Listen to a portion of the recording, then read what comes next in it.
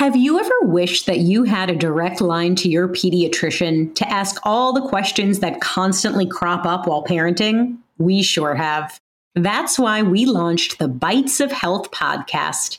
Every morning, we'll answer a commonly asked pediatric question in 5 minutes or less.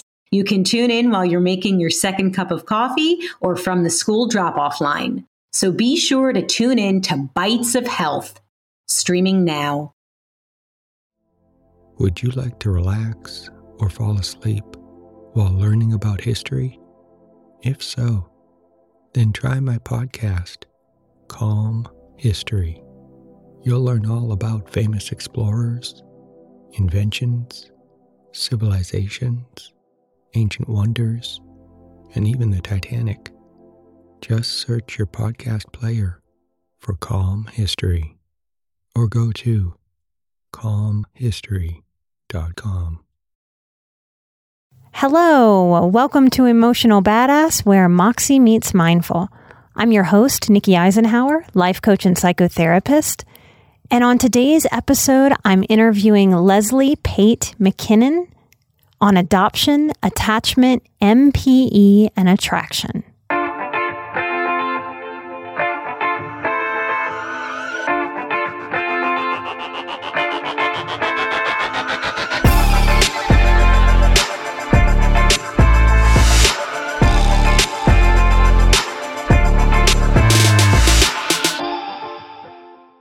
Today's episode is an incredibly honest, deep dive conversation with Leslie Pate McKinnon. She is an LCSW.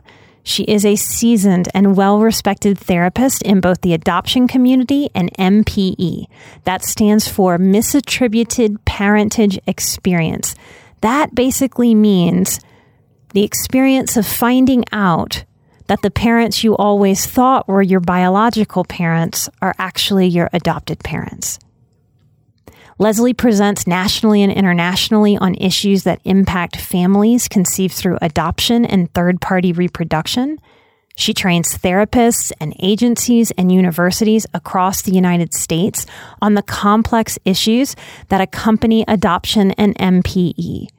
She offers individual consultation and supervision groups for therapists and provides more intensive training seminars and workshops for professionals looking to become adoption and MPE competent. Leslie's story is included in the book The Girls Who Went Away and the documentary A Girl Like Her by Ann Fessler. She's been on Good Morning America with Robin Roberts and on CNN discussing the impact of the internet on adoption. Most recently, she was featured in Dan Rather's investigative report, Adoption or Abduction.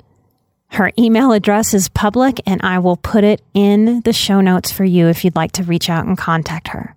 This is a powerful episode where we both get real, raw, and honest.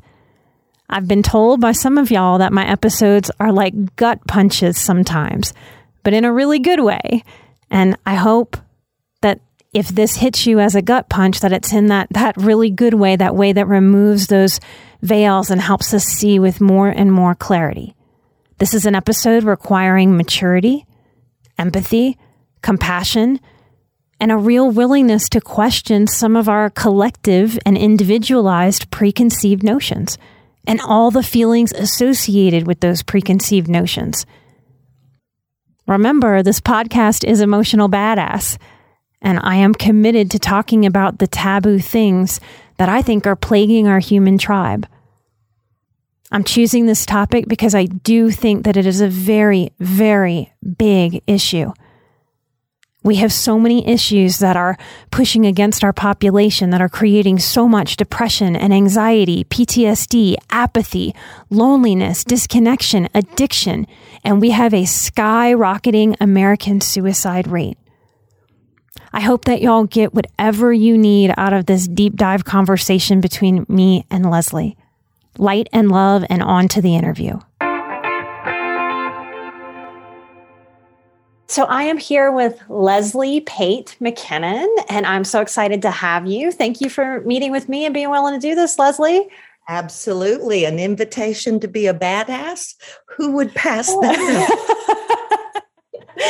Well, I'm really, really excited to talk to you because I want to be able to pick your brain about your expertise about adoption. And you are a counselor, you're a therapist. So just the issues that come up around adoption. I think a lot of us have a lot of, what is the right word? Assumptions about adoption when we think adoption. I think most of us picture the little newborn baby getting adopted by the family and growing up and maybe one day wanting to reunite. And that's certainly part of the narrative of what happens in adoption, but there's so much more than that. And there's so many familial attachment issues that come up around adoption. So where do you like to jump in when you're talking about this topic? Well, I can tell you that a lot of times meeting someone new, they'll say, oh, you're a therapist. Do you specialize in anything? Or just, and I say, yes, families that are created through adoption and third-party reproduction.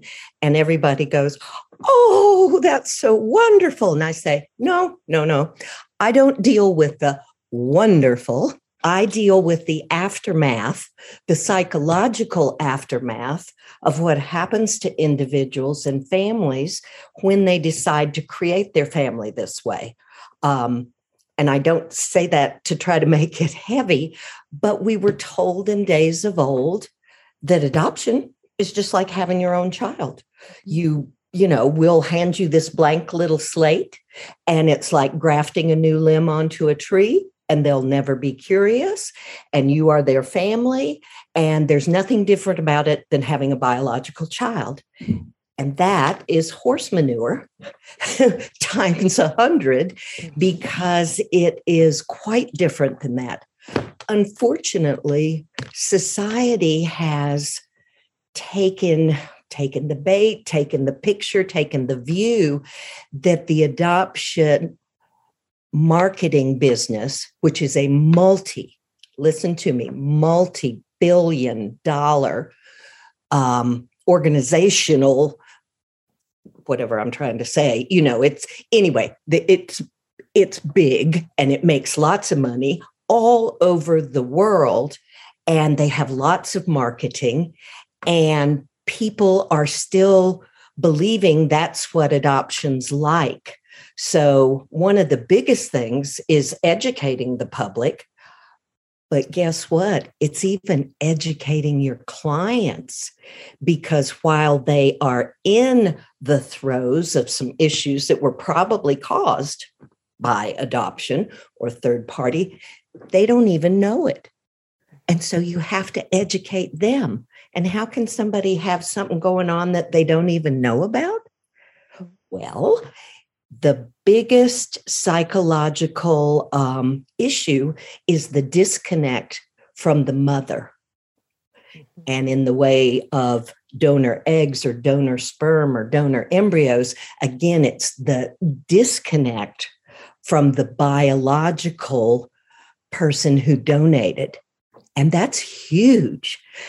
And I can kind of get sometimes I'm so tired of trying to educate people, why society is still seeing that other view. But who I really want to reach, Nikki, are therapists, because we need to get over that. This is huge. It's the most intense work I've done in a nearly 50-year career is the work in this field. But as I go back to that, the loss of mother and child is pre-verbal for the person that gets separated. And what I mean is it is a trauma. It's a huge trauma. And we now, with all the brain work, can see exactly how the trauma plays out. But they were an infant. They know nothing about that up here. They don't have language to go with it, saying, hey, where's my mom? But lots of babies that are placed, cry and cry and cry for the first few months. And the pediatrician diagnoses them with colic. No, they're looking for their mom. Yeah. And so we don't like that story as human beings. We're very uncomfortable looking at that or feeling that. So I think most people will go out of their way to not look at that part of it. And wow, like if you want a baby or you want a child and you have adoption in your heart, wow, like I have so much compassion for how easy it would be to slide into not wanting to know that information. But if you don't know that information, you also can't tend to what that child needs and wants, because I think we will always be a human race where adoption and other people taking other children in, where it will be the human condition no matter what, because not everybody that gets pregnant and has a baby is equipped or wants to, and they may be very inadequate or just not, they might not know how to take care of themselves. And so they're doing this loving thing too. That's part of the story too. And we have that old psychology, that those old beliefs of, well, they're a baby, so they just won't remember. Like we just won't know anything that happens to us. Right. I've thought a lot about early childhood trauma because I almost died when I was born. Okay. And there's this way that it's hard for our conscious adult selves to really look at that. Well, how would that affect a baby? Like the baby doesn't know what's going on around it, except the baby has a sensory system. It has its nervous system and it has its instincts, maybe in a more definitely in a more primal survivorship way that baby is screaming for their mother. So what do we do with that? What do we do with that if we want to put a baby up for adoption? What do we do with that if we want to adopt? How do we process that? What do we do knowing that, okay, there is this trauma of the baby leaving the mother's body when everything in that baby and everything in that mother's body is biologically programmed to stay attached, and to that baby screams and cries so that the mother tends to them and doesn't lose them. So what do we do with that if these are the realities? Well, and my reality even goes a little further back. When I came into the field in the 1970s, the focus was on family preservation. Okay. And what does that mean? Like, tell people what that means. That means, like, how can you help a family stay together rather than having them have to make that heart-wrenching decision to place a child, because the number one reason worldwide that children are placed is poverty. Yes. Number one reason all over the world, and that they're in a crisis. The other myth is that mothers are freely giving up their children. No, they're not. They're the people I work with. They're in agony, but feel they have no other options. So that's why I back up. I loved Reverend Tutu, and I saw one of his quotes the other day, and it said, maybe at some point we should quit plucking the people out of the river before they drown and go back and look at what was making them fall in. Okay. So actually, if we could lower the adoption rates, and guess what? England, now this is a few years ago, this is a little dated, but they got into really looking at family preservation, and they did 12 adoptions in 1 year. 12. Oh, wow. So you can very much minimize it, but the industry, I'm going to go ahead and say it, preys on young women in crisis. Can we help you? Are you thinking about adoption? So people call because they're trying to figure out all their options. But once they get in that chute, there is a psychological tearing down of the birth mother. Make a list of what you could give this child and what a married couple could give this child. Oh, that's how they do that? Oh, yes. It's all about, let us reinforce the fact that there's no way you can parent. Okay. So it's bigger than that question. But what gets really interesting is because the adoption numbers have gone down over the years, and the countries all around the world have started shutting down because adoption is so full of corruption. And it's not just in Indonesia. It's not just in Africa. It's also in America, okay? What I'm describing to you, I think, is subtle, and sometimes it's not too subtle, coercion. So if we back up and we could lower the numbers, that would fix a whole lot of things. I used to say, everybody complains because there's not enough post-adoption services. But if we lowered the number of adoptions, we wouldn't need them. And that's really a biggie. Now, I'll say two things about that. One is in the third-party reproduction field, they're just beginning to find out that, guess what? If you take an egg from someone, if you take a sperm from someone, when that someone grows up, they have a innate primal need to go meet that parent that donated to get some mirroring about who they really are. Mm-hmm. Now, nobody expected that when we were just giving away cells and gametes, that anybody was going to have any feeling about it, but they do. They have tremendous feeling about it. The other thing in the adoption community is, and this is hard for me because I've worked with many families who've adopted and have their heart in the right place and are willing to learn all these things. But many adult adoptees say, if you needed a new body part because one of yours was failing, would you go take somebody else's? What makes you think when you're struggling with infertility that you have a right to someone else's child? Mm-hmm. Maybe you want to think about the fact of, in days of old, people who were infertile and it was terrible. It's an awful thing to be infertile, but that's how they lived their lives. So when you hear adult adoptees, you will hear a lot of people speak about that. It's kind of like, it's not just a given right that you get to have kids. Wow. So this hits a lot of maybe American psychology of we want what we want and we should be able to have it. Absolutely. And, infertility is on the rise. Infertility is increased by 50% over the last, I don't know if it's 6 or 10 years, but and again, that's our culture. Well, I want my career first. Well, I want to do this. Well, then we decided we'd travel all over. And okay, so I'm 40 and now I'm ready. But your body was ready in your 20s. And in the infertility world, they look at 30s as old. Mm-hmm. Mm-hmm.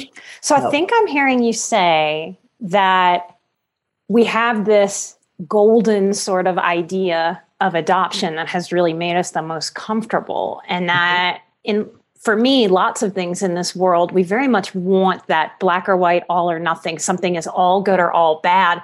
We want that simplification of it. Mm-hmm. And I don't think I've ever thought about adoption this way until talking to you about this, but there really has to be, to really look at something, you have to really be willing to look at the pros and the cons and really be able to see it like separate from what our egos sense about it or are scared to look at about it, so that we really can see a full picture of what this is. Can you share a little bit about your own story? Sure. My story is that at the age of 17, I had just graduated from high school, the cheerleader with the football player. Oh. And we got pregnant the summer after we graduated high school. We were going to get married. He was my first true love, and I think I was his. And then his parents put the kibosh on that. No, I wasn't going to marry their precious little son. And in fact, how did he know it was his? Oh, that's heartbreaking. Yeah. And long story short, we didn't get married. And so I was sent to a Catholic unwed mother's home 100 miles away and lived there, and then ended up relinquishing my son because that's what you did in that day. And especially if your parents told you to, you did what they said. And that's what I did. And then I plummeted into a huge, deep depression for the next years. And about a year and a half later, very first date with an old boyfriend that I'd had from earlier in high school. And I woke up the next morning after the date, and I tell people, you may not know what Rebel Yell is unless you live in the South, but it's the most awful bourbon you can imagine. And with 1 pint of Rebel Yell between me and my date, I remember nothing about the night afterwards. But the next morning, I kept thinking, oh, I didn't, did I? Did I? No. He went ahead and shipped off to Vietnam. And within 6 weeks, I was throwing up. Oh. So, yes, I did. Don't remember it, but I certainly did it. And I was so horrified, Nikki, that I had done this yet a second time. Like, really, lady? You didn't know what caused the first one? That I told no one. And I ended up, after that first year of college, moving back home. And I delivered my baby myself in the bathroom. You hear stories about this, and people always go, oh my God, you must have been crazy. Disassociated was what I was. Totally disassociated. I knew I was pregnant, but it was kind of like, well, I'll think of something. I'll think of something here in a minute. And then I gave birth. Living with a family, by the way, who didn't notice I was pregnant, but that was partly purposeful. I gained 75 pounds so that nobody would notice. But anyway, and nobody asked me then. They just took my son away and placed him for adoption. So that is my story. And I kept that secret for 25 years. And I went on to become a therapist. And I kept thinking, well, I ought to be able to help somebody given what I have been through. And there was a lot of other family things. And that's what I did. And really, I kind of lived 2 lives. There was this hurting part of me over here that nobody knew about, but it was big. And then there was this very successful therapist going through life. And she looked like she was doing fine. But once my sons found me, by the way, and the story started coming out, it was like absolute and total freedom. And that statement that gets so cliche, the truth will set you free, is the absolute gospel, because it was like just pounds lifted off of me. I thought when I'd go to say it out loud, people would run out the door. And instead they said, oh, you poor thing. I didn't expect that. So it has set me free. It set me a new course in the work that I do. I learned so much about it. And I think that's good. I'm very, very glad that I'm able to do this work. Mm. So in the way that things aren't black or white, good or bad, is this a positive for adoption now that we don't think of it as a dirty secret anymore? That more and more people, if they are adopted, they know always, instead of that secrecy, that shame influenced secrecy? Mm-hmm. It is much more accepted about telling children that they are adopted, that in days of old, they would hide that because it made you a little less than a biological child. But I'd say we're 98% there, but I've seen numerous parents who came to see me when their child was 20 and getting ready to go to the military or something was going on. I spoke to a woman yesterday who found out she was adopted at 36. So there are still instances where that happens. It's terrible for the person to get that impact at a later time in life. Yeah, earth-shattering, I would imagine. It turns their whole world upside down, because there's one quote that people always say: if you decided not to tell me that, what other things have you kept from me? And yeah, that's the problem with breaking trust. Right. And no matter what the trust break is, that is how our psyche healthily really processes that. Well, then it tests our reality, and it's scary. Right. It's truly very terrifying to wonder, well, what's real now?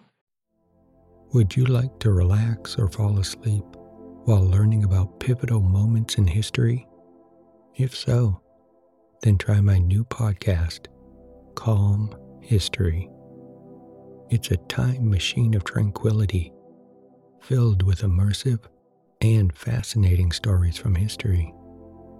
Prior episodes include The Pilgrims, Marco Polo, Henry Ford, Joan of Arc, Jackie Robinson, Klondike Gold Rush, Ancient Greek Olympics, Easter Island, and the Great Pyramid of Giza. There's also a 6-part series about the Titanic. Just search your podcast player for Calm History or go to calmhistory.com. Right. Now, I do want to say for birth mothers, for mothers who give birth and do end up relinquishing, there's, we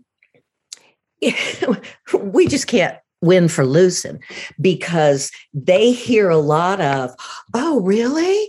You're going to give your baby away? Oh, I could never do that. Before the birth, they hear from adoptive parents, you are the bravest, most courageous woman in the world. Oh, what you're doing is so wonderful. And I said, there was nothing wonderful about it. I had my back up against the wall. There were no options. And even though I come from an earlier time when society was ruling on that too, there's still, for women that place today, they don't have any other options at the moment. A big quote in adoption is, pregnancy is a temporary crisis. It's not permanent. And things settle down, usually within a few months. One of the countries, it's one of the Scandinavian countries that has the lowest adoption rate of the Scandinavian countries. They send a mother home with a bassinet full of diapers and food and so forth. It's about equals $500, and those mothers parent. Mm. You see, if you haven't got the money for diapers, you're not going to let your child go through that. If you haven't got the money to be able to have a job and then pay childcare, even I couldn't do that. I could hardly do that when I raised my children at 40. It was so expensive. So, and we're in this more and more and more expensive time where everything is just harder and harder and harder financially. Exactly. So mothers didn't really win before we were fallen women. And now we're like, you're going to do what? Or you get this out of context praise, which I will tell you for us mothers is very off-putting. It's like, don't praise me for giving away my flesh and blood. Please don't praise me for that. I didn't want to do that. So a more honest interaction there might be, I'm sorry you're in this position. Exactly. That must be hard. Do you get to see your child? Is it an open adoption? Is it closed? We do much more open adoption these days because guess what? That's what's best for the child. Say more about that. Yeah, talk about how open adoption works, why that's better, like how that meets the needs of, or attempts to meet the needs of all the players. Right. And it does some really good things. But I've been at this long enough to find out that it doesn't really solve the problem, but it does help.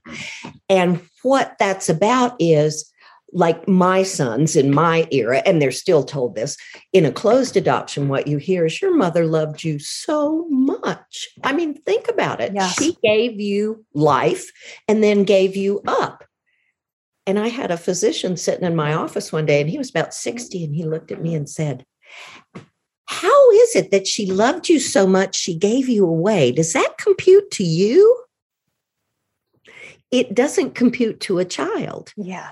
So if you have an open adoption from day one and the child grows up knowing that the mother is peripherally involved in their life, maybe comes to a birthday party, maybe in the best of open adoptions, I see they'll vacation in the summers, the two families, if you will, and allow the children to play together. Well, this is great for a child. Number one, they know she really does love me.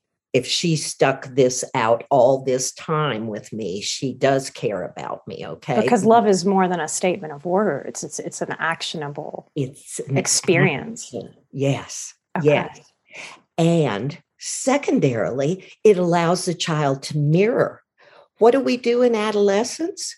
We are forming our identity. If you go to an adolescent treatment center right now, it will be 60 to 80% full of adoptees. Lots of them international. Because when you go through the process of trying to develop your identity, which happens in adolescence, you can't do that without some mirroring. You're just guessing. Okay? So it makes us feel untethered. Totally. So in those two big ways, it really helps an adoptee growing up. The interesting thing I've been seeing, Nikki, and sometimes it's only for a period of time, but the open's been around so long that there are a lot of kids that have grown up and now they're adults. And they often, the first thing they do is cut off the relationship with their birth family. You gave me up. See ya. I can see that being a way that rebellious teenage time plays out. Now, that's not to say that they won't come around later and relook at that and maybe reawaken that relationship. But it's usually in the younger years, early 20s, late teens, that the adoptee says, you take it.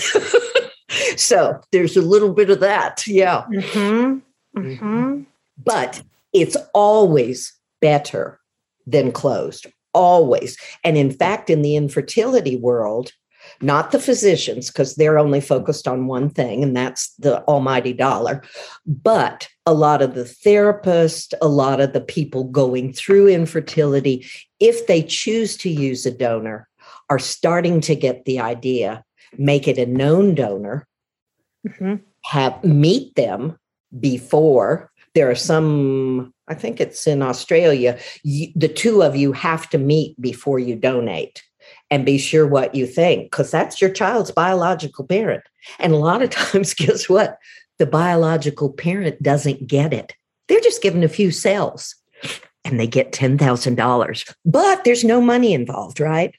Nice of them. They couch that money in all kinds. Oh, it was your travel expenses. Oh, it was this. Oh, it was that. But anyway, they're not sometimes old enough and aware enough to realize those cells they're giving other people are going to be their children out there in the world. Yeah. And we're living in a time where celebrities are often using surrogates, and we only hear what's beautiful and lovely about that. Absolutely. Really, like what this is probably going to piss off a lot of people. So what would you say to a surrogate about this? What would you say to two gay men that are in a relationship that are doing this? Like how do they respect themselves and their children?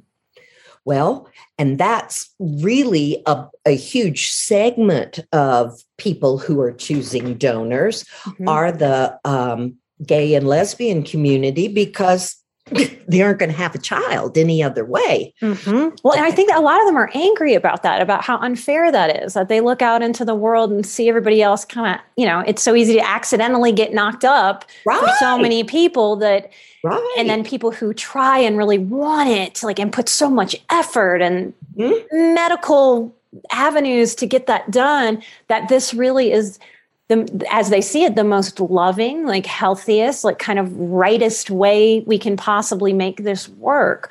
So what a hard thing to not just have all the shiny light, angel kind of music playing around this dynamic. And I wish I had a good answer because I really feel for people who want to parent and are good parents. But one of the things I often say, and people don't want to hear it, is, do you know how many children are languishing in foster care while you're creating your perfect baby? Okay. And a lot of times, guess what? That perfect baby is an embryo they bought at the clinic, came from an egg donor in Philadelphia and a sperm donor in Miami. And they made a bunch of embryos and now they sell them for $30,000 a transfer. Okay. So what I tell people is educate yourself. This isn't going to stop your right overnight or maybe ever in the infertility world. I pray that in the infertility world, they'll finally get so good that they can use the people's gametes. In other words, now that's not always going to help with a gay or lesbian couple because they need another kind of gamete. Mm-hmm. But if you can use, if it's a heterosexual couple, then that, gets around it being a foreign person's gametes. But I don't have all the answers. There aren't good answers. And I'm terribly sorry about that. I wish I could say so. But I just think education is imperative. If you're going to go down this route, for goodness sakes, please educate yourself. Another little factoid we've discovered over the years is adoptees attempt suicide at 4 times a greater rate than other adolescents. Oh, yeah. I don't think I've ever heard anybody name that statistic. The Society for Pediatricians finally put out a statement about that so that all of their patients would know that, because there's a significant suicide rate. I don't know how that's going to play out in third-party reproduction. I don't know if it is going to play out. But that's something you need to think about. Why is that happening? What's going on? So the more you educate yourself, you may have adopted, 10 years ago or used a donor, but educate yourself. There's so many ways to do it today, to what the issues are your kids might have. Like when I raised boy-girl twins, my son was incredible at soccer. So we drove to the next state in the summer and took him to soccer camp. And we did this. We wanted to help the things about them. We wanted to accentuate. Why wouldn't you do that with a child that came through donor conception? Yes. Why wouldn't you do that with an adoptee? Now there are all kinds of Facebook groups where adult donors conceived individuals educate new, they call them RPs, receiving parents. Okay. And the same for adult adoptees, educating foster parents and newer adoptive parents. These are the issues your kids are likely to have. They may not, but here's how you handle it. At least could we do that? Well, I think humans in this modern era, we don't really know what to do with our feelings a lot of the time, just in general. And with a topic like this, like I'm picturing all the people that I know that have ever adopted or used a sperm donor, the gay couples that I know that have sought out getting a child. And I can picture them being really pissed off hearing this because from this ego place of, I had to do this harder journey than the average person, and I did it exactly right as I was told to, and I've done everything right for my child. And now you two asshole therapists are going to come along and tell me I'm doing it wrong and make us uncomfortable with this knowledge. And I think that's why we buck and resist a lot of the hard stuff. But it's not about feeling bad or guilty. That's such a there's nowhere to go with that. It's about how do we give each child and each parent more of the emotional tools to cope with life. None of us are going to have this idealized life situation, adopted or not. Not a one of us out there. And if we haven't realized that as grown-ups by the time we're in our 30s or 40s or 50s, think we're going to have a harder time on the planet. So this really is about being able to put that responsive or reactive ego reaction about hearing something that sounds like it comes out of left field to the side and really sit with, what might this mean? How do I nurture myself through this? How do I nurture this child through this? How do I let go of some of these ideas I've had to actually meet this child right where they are? And you just said it. The woman who trained me said, if you will always make the child your compass, you'll never go wrong. Oh, I love that. So if I'm thinking of what's best for the child, getting myself out of the way, and yes, I have needs too. Yes. And I do think that gay and lesbian couples have a really difficult time because they've already had to combat society about being gay or, whatever. And then to have this added on top, it is a double whammy. I do think it is. But if you think about what the child needs, like for me with little Wyatt Cooper, Anderson's little baby son, if you always put his needs first, his needs to know. I worked with clients who wanted to meet their surrogate. I was in her body. Yes. I want to meet her. Of course. You must be kidding. Yeah. I've met surrogates who try to ask questions later, certainly donors who say later, did anybody get born out of my eggs? The problem is, yes, the answer may be 300 people. So that's why the fertility clinics and the donors don't want to tell you, because they are working in a very unregulated system and they like it that way. I had never thought about adoption as an industry. Until you said that out loud. And once you say that out loud, of course, I say that about addiction. I'm an addiction specialist, and addiction is such a big industry. And there's such an ethical problem for me in how you get to treat both sides of it. And adoption is very similar in that way to addiction, that the same people that for decades and decades and decades have created the way that things are also treat the way that they created it. If that makes sense, the way I'm saying it. It does. I have done some work. I'm not a specialist in addiction, but I've certainly done some work over the years. And I often say adoption and addiction have a lot in common because, the person who's got the problem is the last to know.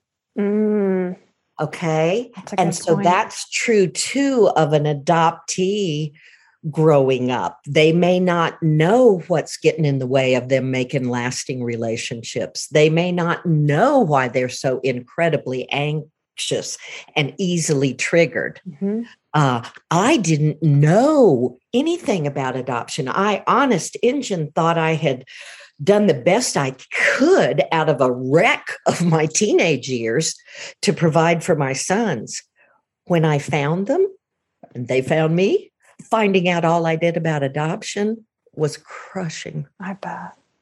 It still is. My sons are in their 50s and they have lifelong difficulties because of being adopted and because of being adopted in a closed system. I didn't know that was going to happen. Nobody tells an expectant mother that's going to happen. She does not get any kind of informed consent, not at all, because there are no regulations that make that have to happen. You can get your appendix out and hear of all the things that could go wrong, okay, but probably won't. But you give up a child, a life, and you do not hear any of the things that could happen, none, because you're talking to the agency or the adoption attorney, okay? And that's their livelihood. They're not going to tell you. In fact, I confronted one attorney group once because they were all adoption attorneys. They were all very nice people. And I noticed on their website that they offered mothers lifelong counseling. And I said, well, what's that about? Well, a lot of mothers need it. Again, back to my statement by Reverend Tutu. So we'll offer them lifelong counseling after we take their child that created the need for lifelong counseling. What's wrong in this picture? So education, education, education. That's why I was thrilled when you said you would interview me, because any place I can educate a few more people, and I know they don't like me and I know they don't want to hear it. And I'm really, really sorry, but I'm thinking about your kids. Because I say that a lot. That resonates with me. I often say to my individual clients at a point, I know that you are my client and you think you're my client, but actually your children are my client. And I believe in that lens. I ask a lot of people, oh, would you advise a child to be that way with themselves? No. Well, then why are you being that way with yourself? It really is the compass that cuts through the bullshit, frankly, and really gets at what are we trying to do here? What is the goal? And gets us past our ego. Because most of us, if we're good, empathic people, if we're not narcissists, if we're not sociopaths, if we're not so lost in addiction that it's cutting off our empathy, if we are grounded, reasonable people, that cuts through all of it. All of us who are grounded, reasonable people want what's best for children, whatever that means, even when we come from different camps of what that means.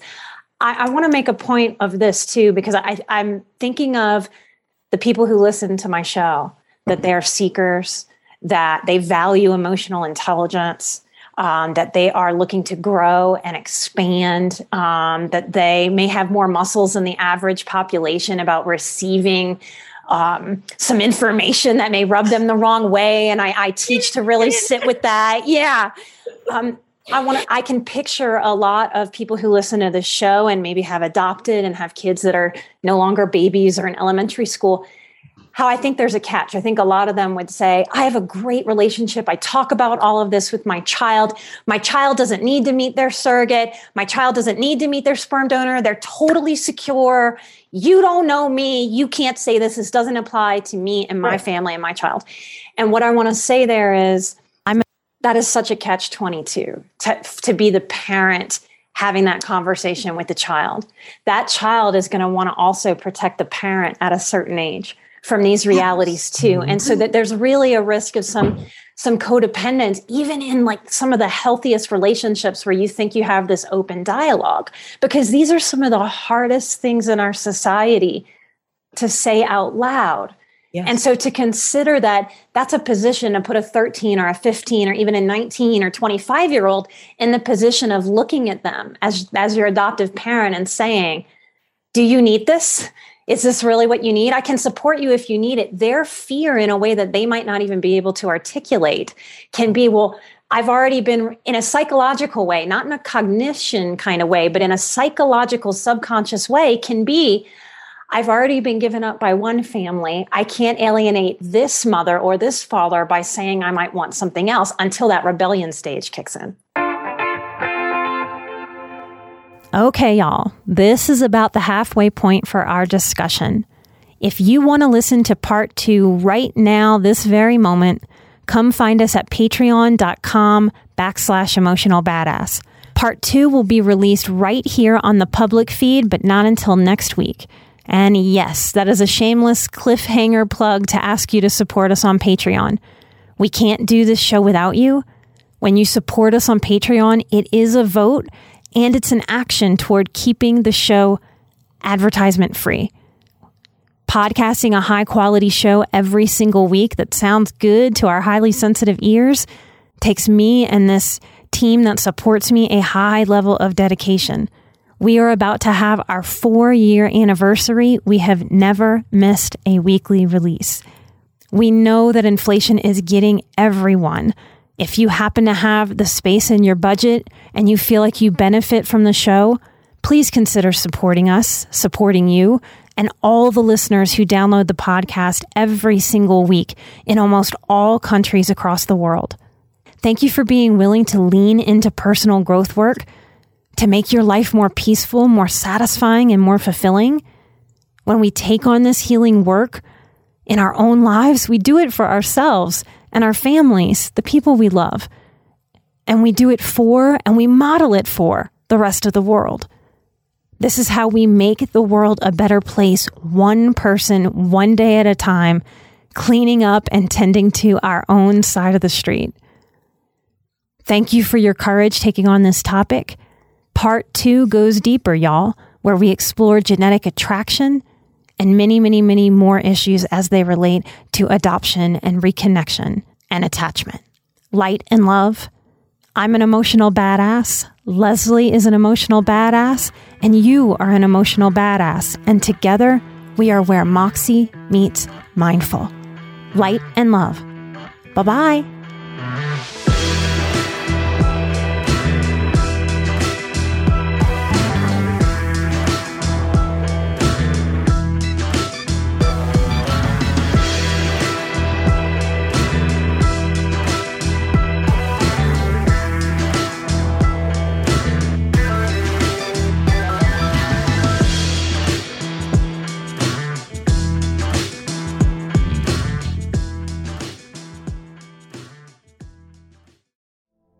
Would you like to relax or fall asleep while learning about history? If so, then try my podcast, Calm History. You'll learn all about famous explorers, inventions, civilizations, ancient wonders, and even the Titanic. Just search your podcast player for Calm History or go to calmhistory.com.